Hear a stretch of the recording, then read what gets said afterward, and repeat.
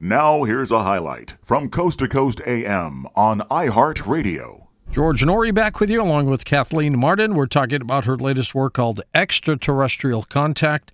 Kathleen, MUFON, the experiencer research study that you're part of, studied 516 people. Tell us what happened. Yes. Well, members of MUFON's experiencer research team, often with advanced degrees, and I developed 118 questions in a questionnaire, and we had a target goal of 500 experiencers that we wanted to take part in this. Then we had phase 2 of our study, and in phase 2 of our study, we wanted to use a psychometric device in order to identify those who had UFO abduction syndrome. Now, this device was developed by Bud Hopkins and Ted Davis, who is a psychiatric social worker in New York. And Dr. Don C. Donderi was involved in this. He was the person who standardized it. He spent his life as a social researcher. And so there were initially 600 questions, and he reduced it over time to 65 questions. And this device would determine those who had UFO abduction syndrome because they had the knowledge and the emotional signature of this, as opposed to a group of simulators, or what Don calls wannabes. And then a third group were members of the general public who had very little knowledge about UFOs or contact, and were people who, in this study, might want to be throwing us off track or skewing our results. Would they be like a placebo? Could be. I thought of them more as hoaxers. Yeah. Who were simply trying to cause problems with our study. So you can always accept that, and we had a couple of different methods to weed them out and eliminate them from the study. So we had many more than 516 who participated, but in the end, only 516 were included. What were some of the remarkable things that you heard from them? Well, we were extremely interested in, for example, how old they were when they had contact for the first time. And there were two different groups that I want to give you the results on because they're different. So in first contact, overall, 72% of the experiencers were less than 20 years old. Wow, that's high. Yes, and I was amazed at this result because back when Betty and Barney were taken, they were in their early 40s. And so that is high, and it indicates generational contact. 6%, though, were more than 40 when they had first contact. And we discovered that this 6% were having highly negative contact. So it makes us wonder if this is more demonic as opposed to ET. We asked also how many times they were taken. A very small percentage said they were 10%, taken more than 50 times. Yet, on the average, 54% could only remember being taken 4 times. It doesn't mean they were taken more than that or less than that. They simply didn't remember being taken more than 4 times. We wanted to know if other members of the family had observed UFOs, and not just a light in the sky. Were these UFOs close up and personal, less than 500 feet in the distance? 65% of the entire group of the experiencers stated that family members had contact, and 70% of the abductees. We were interested in sleep paralysis. For years and years, the skeptics have said it's all sleep paralysis. So we have a couple of very interesting results of that. 74% of the experiencers and 90% of the abductees said they've experienced sleep paralysis, where they have been woken up, paralyzed, able to move only their eyes. But then we went on and said, were you awake? Did you see non-human entities in your environment, and then you became paralyzed? For the abductee group, it was 60%. Huge. Only 36% for the experiencers. Did any of them, Kathleen, describe what these entities may have looked like? Oh, absolutely. Yes, that was another question we had.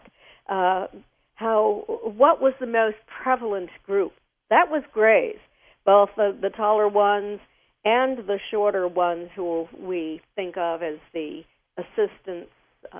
They're the ones who take you to and from the craft, to undress you, dress you for sometimes in other people's clothing, sometimes putting your clothing on backwards. Are they little grays?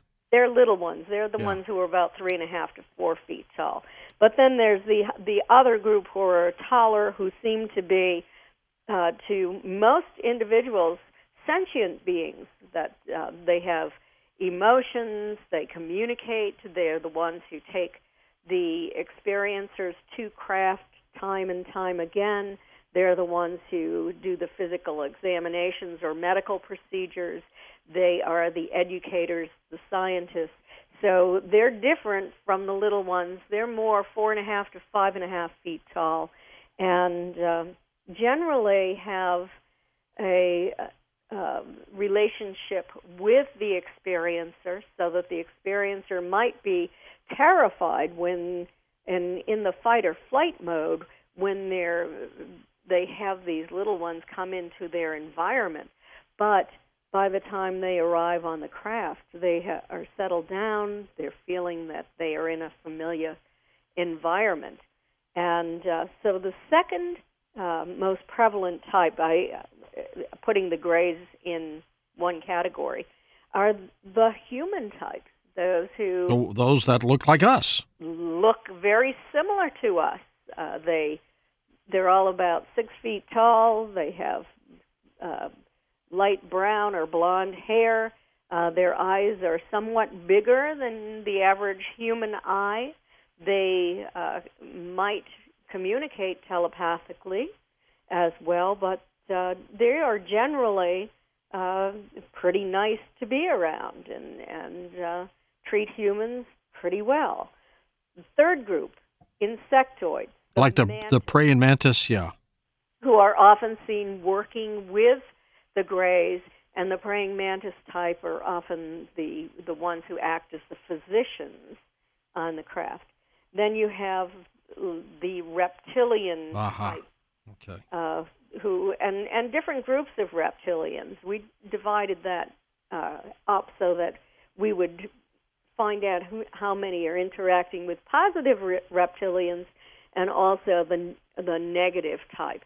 And there are positive reptilians. They're about the same amount as the insectoids, about 20 to 30%. And then you have the negative, the reptilians, who are more the draconian type. We asked about hybrids as well, and about 22% had observed hybrids on the craft. We asked about MyLab abductions, where people who behave in a military fashion are seen working with a group of non-human entities. That's about 13%. Was there any commonality of where they may have been coming from? Like Betty and Barney Hill described the Zeta Reticuli star system.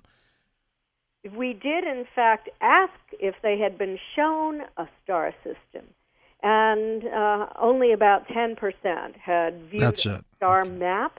Most people did not know where they came from, only that they had traveled through space and time. Depending upon the group, the human-looking types had sort of jumped through space and time.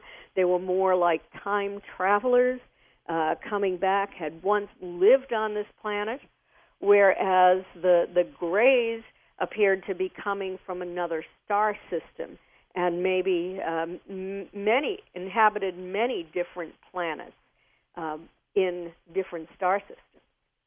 That's pretty dramatic work. And what was your conclusion? Well,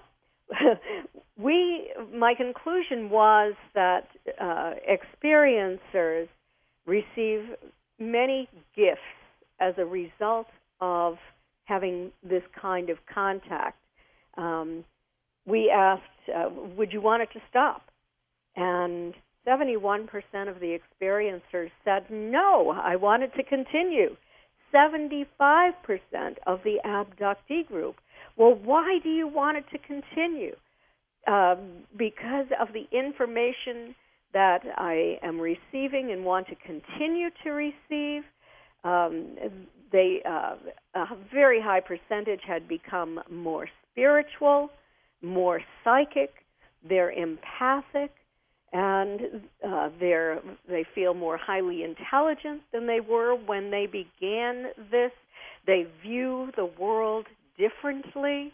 They have learned to become good stewards to our environment. There's a great environmental concern among those non-human entities that our current behavior could lead to environmental collapse.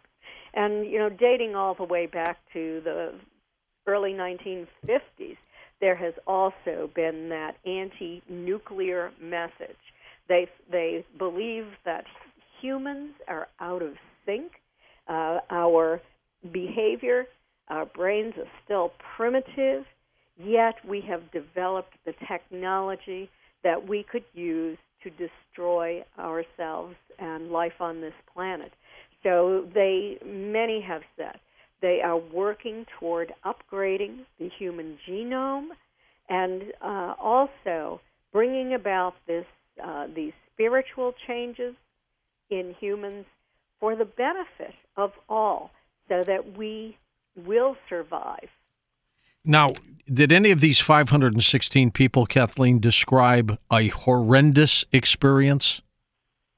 Absolutely. Oh, there boy. was a very small percentage, about 6%, who said that these entities were hostile, sadistic, evil. 10%. Which is what David Jacobs says. Yes, it was like going to a living hell where horrible things were happening, torture, murder, eating humans. I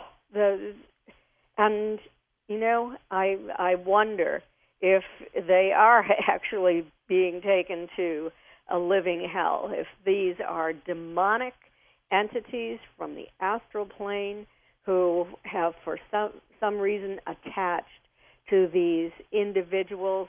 They're confused. They believe that it is ETs, but I have worked with some of these individuals, and these attachments can be removed and are removed when they realize that they need to seek another kind of help from a religious person or from a shaman or a light worker, somebody who is able to remove these very sadistic and evil entities that have attached due to the lower vibrational frequency of that human. They don't sound like the ETs, do they? They are not the ETs. No. I'm convinced of that. And the reason I became convinced is that I was working with an individual who was having these experiences. I knew that his mental status was fine. He didn't have a major mental illness. He was highly productive, professional, in fact. And as I went on to try to help him to overcome what he was experiencing and learn more about it, suddenly I received the message that was so horrible that I'm sure my vibrational frequency lowered. And in a moment, this thing attached to my environment, maybe not to my body. And not in a pleasant way, I take it. And not in a pleasant way at all. I've never had an experience like this in my entire life, where all of a sudden there was a dark shadow over me. Although I always sleep well, don't wake up during the night, I was having difficulty sleeping. I was beginning to feel pain in my body, which I don't normally have. And then after about a month, I started to receive these messages from this thing, and it was saying, "You're going to die soon. Oh, great. Why don't you just do it?" At that point, I knew. I had never received those messages before. I knew what was going on. I told the person I was working with what had happened to me. I said, "You need to go and have this attachment removed." He did, and he was suddenly fine again. It's very sudden the way this happens. I also had mine removed, and just overnight it's gone. The higher vibrational frequency, everything is fine. I'm happy. I'm sleeping through the night again and no body pain. It's amazing what these negative attachments can do. Listen to more Coast to Coast AM every weeknight at 1 a.m. Eastern and go to coasttocoastam.com for more.